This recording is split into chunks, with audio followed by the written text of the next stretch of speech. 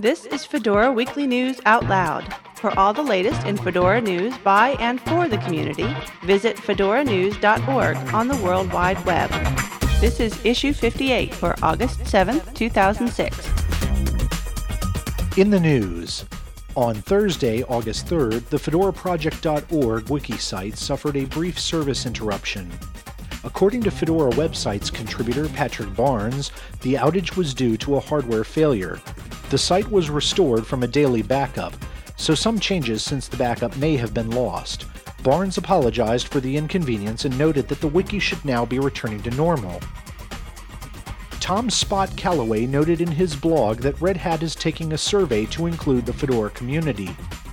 According to Calloway, Red Hat wants us to like them, and they want to make sure they know about the things we don't like. To take the survey, visit fedoranews.org, click the link to Fedora Weekly News issue 58, and follow the link in this story. Christopher Blizzard noted in his blog that information regarding one laptop per child orders, previously reported online from sources such as desktoplinux.com, is incorrect. Blizzard went on to state, quote, "I have talked with the stakeholders inside of the One Laptop organization and can confirm that nothing has been signed and no country has yet been asked to sign." The Inside eWeek Labs weblog posted an entry from Jason Brooks this week asking, "What is Fedora's prime directive?" Brooks suggested that while Fedora has been successful on the metric of innovation, it is perhaps time for volunteer contributors to shift their efforts to a, quote, "supported, user-focused operating system rather than being a proving ground for a separate product that's focused on the needs of others." This week, volunteers launched Fedora Women, a program to encourage and support female contributors working in the Fedora community. The program includes a dedicated discussion area and mailing list. The group stated, quote, "A large portion of the Fedora user base is made up of women. They are often underrepresented within the community, with many people not even realizing how big a share of the community they are. The Fedora Women program aims to improve that representation and to provide a forum for the women of the Fedora community."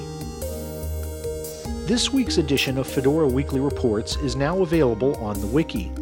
The Fedora Weekly Reports collect news from the Fedora Project Board, as well as meeting minutes from each sub-project in the Fedora community.